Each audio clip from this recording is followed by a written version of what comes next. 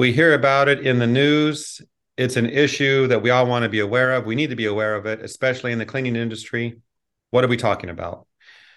Meth contamination in facilities. We know what happens. Today's episode is going to spotlight what we need to know right now in the cleaning industry. With me today is Dr. Gavin MacGregor Skinner, the Senior Director of GBAC, and also Scott Vogel, the Chief Operations Officer with Emergi-Clean in New Jersey. And I'll say this before let them talk. They have a lot of initials after their names. I don't have any, so I'll just ask the questions. So, Gavin, Scott, welcome. Thanks, Jeff. Thank you, Jeff. Thanks for having me. Well, let's get right into this because we want to help the industry. Gavin, let's start with you. Why is meth contamination cleanup in facilities, that topic, so important for us? It's back in the media, Jeff. Drug use in public spaces is everywhere. It happens. We know that. But more importantly, exposure to drug residues is a known risk for every cleaning professional. And I just wanted to highlight, Jeff, what's happened in the news this week. And again, I'm going to start off by saying this is not a problem in public libraries. It's a problem everywhere, in every space that we in the built environment. So in the news this week, the Englewood Public Library in Colorado was temporarily closed due to meth contamination after tests showed exhaust vents were contaminated with meth. Now, this is important, above the Colorado state threshold levels. So you might think, why was this library tested? Well, because another library in Boulder a few weeks ago, about 35 miles from Englewood, was recently closed due to meth contamination. Now, the tests that were done on January the 6th at Englewood Library were done as a proactive measure.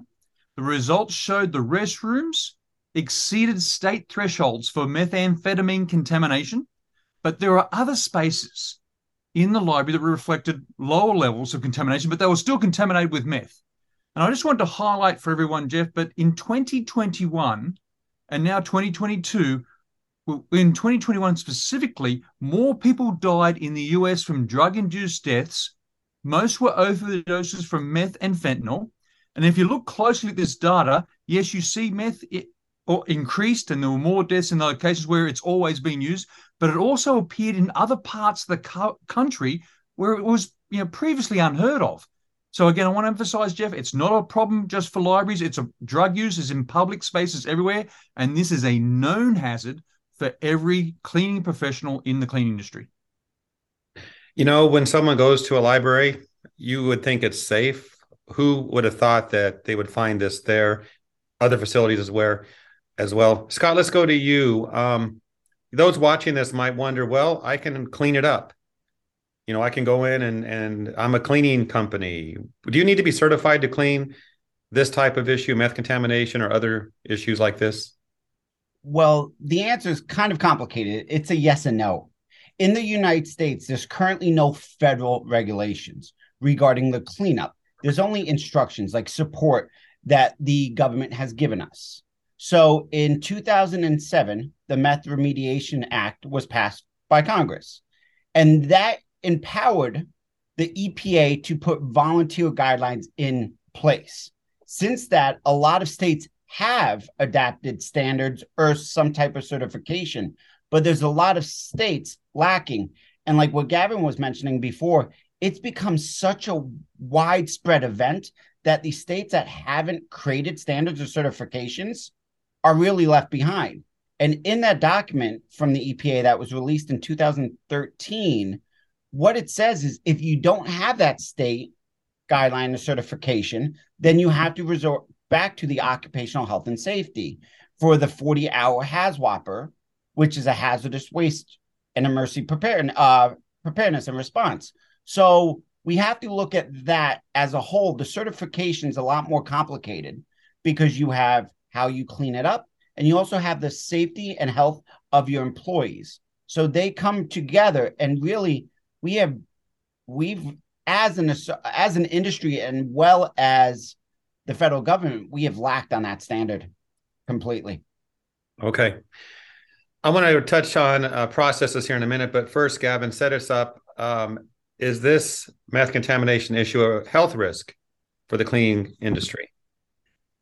I would state, in my personal belief, my expertise, Jeff, yes, it is. And I want to just highlight, again, it's a very highly addictive stimulant. If for those who don't know and don't want to know, but meth can be ingested by smoking, snorting. You could swallow a pill or injection. But more importantly, for the cleaning industry, smoking meth releases several contaminants into the surrounding environment. Again, the most concerning one that we have for cleaning professionals is the meth vapor itself. Now, the National Institute on Drug Abuse states that when people are exposed to secondhand smoke, can test positive for meth afterward. But there's no specific number, Jeff, that identifies what is that unhealthy level of secondary meth exposure. We're talking about third-hand exposure. And that third-hand exposure comes from that meth vapor, that meth smoke that settles that's in the air, but also settles on surfaces. And so it's not a debate today about whether workers will have serious risk of health problems. It's the debate that what we're talking about right now is that smoking meth can contaminate the surfaces and air, and we know that it can persist for months to years. Now, we do know that research on the health impacts from touching a surface that has meth residue on it is lacking. We know that. But when that research is lacking, Jeff, we go to worker health reports. So people that have got sick at work have gone to the doctor or the hospital, and we know from review of those worker health reports that we've seen skin and eye irritations. We know there's been cough or asthma-like symptoms. We know that those people get increased respiratory infections, sleep issues, changes in mood, they get headaches, and then they also have memory difficulties. So even though the research is lacking about whether the third hand actually happens, we believe it does, based on the health reports, the clear reports. But more importantly, the National Institute on Drug Abuse also says that the health risks are more significant after prolonged or a long time exposure to meth contamination. So regardless, Jeff, of how unclear the science and policy is right now, that risk of meth exposure, that drug contamination in areas where cleaning professionals work every day is a known hazard. And really, we firmly believe that no one should be going to work without receiving education and training on a known hazard. Okay, good information. Scott, in your previous comment, you talked about training and maybe some certification. So can we assume there are standards, procedures for cleaning spaces that are contaminated with drugs? Well, as I mentioned before, the EPA has come out with that EPA volunteer guidelines for meth and fentanyl laboratory cleanups as well. And that was actually revised in 2021 because of the increase of fentanyl. Now, you do have some standards that are coming out. The IRCRC is coming out with the S900.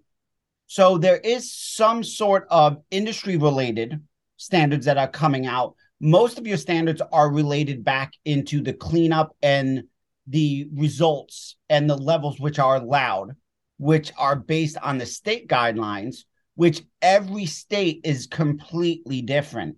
And we have to look at that. There's no universal number.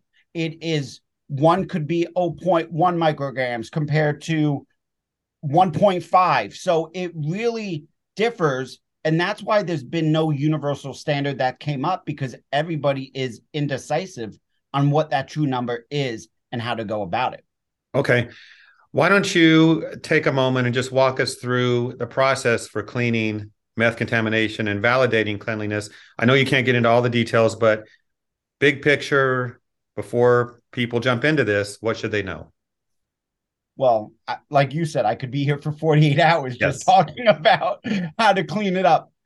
When we look at the processing validation, I always recommend right off the bat a third-party laboratory for validation. Any type of testing and cleaning should be done on a third party. Just help your liability and anything, just to make sure, especially when we're dealing with meth or fentanyl and any illicit drug cleanup that we're dealing with.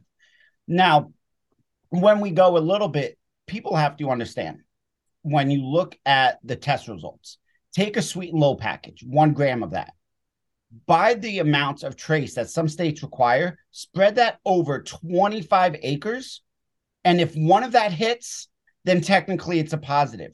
And we don't look at it that way. We think about it as just a small little area, but the results in some states require so detailed cleaning.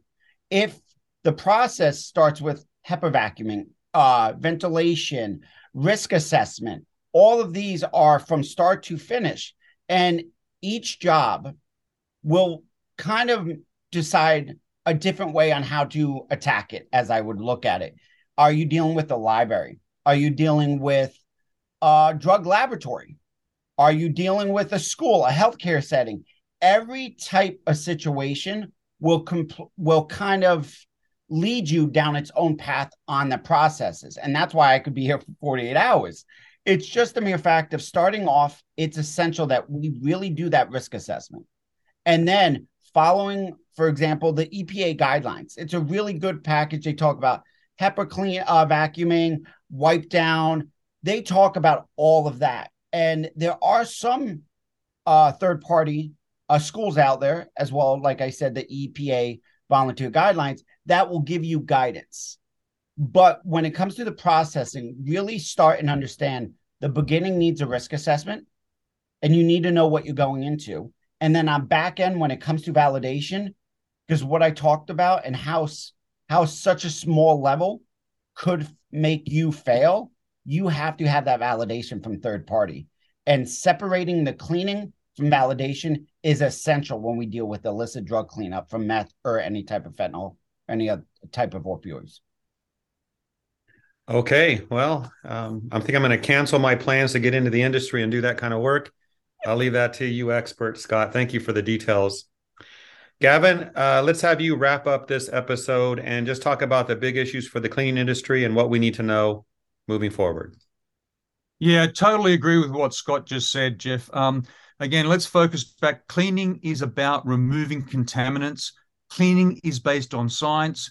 Again, you and I have talked about this a lot, Jeff. What you can't see can hurt you. So it's not a matter of waiting for the document to be written or the policies there. It's the fact that this is a known risk right now. And when it's a known risk, again, I totally agree with what Scott said. We need standards for testing, we need standards for cleaning, and we need standards for validating. We need to ensure that everything that needs to be done, the processes, procedures, the equipment, the products in cleaning for health and safety when it comes to drug contamination is known. It's widely taught. It's widely educated. It should not be a secret, Jeff. So much of what we do in the cleaning industry remains hidden. We're going to be more transparent. Everyone in the industry right now should be trained, educated on how to clean up for drug contamination. And I thoroughly believe that because from the data that we've seen across the country, that risk is just about everywhere.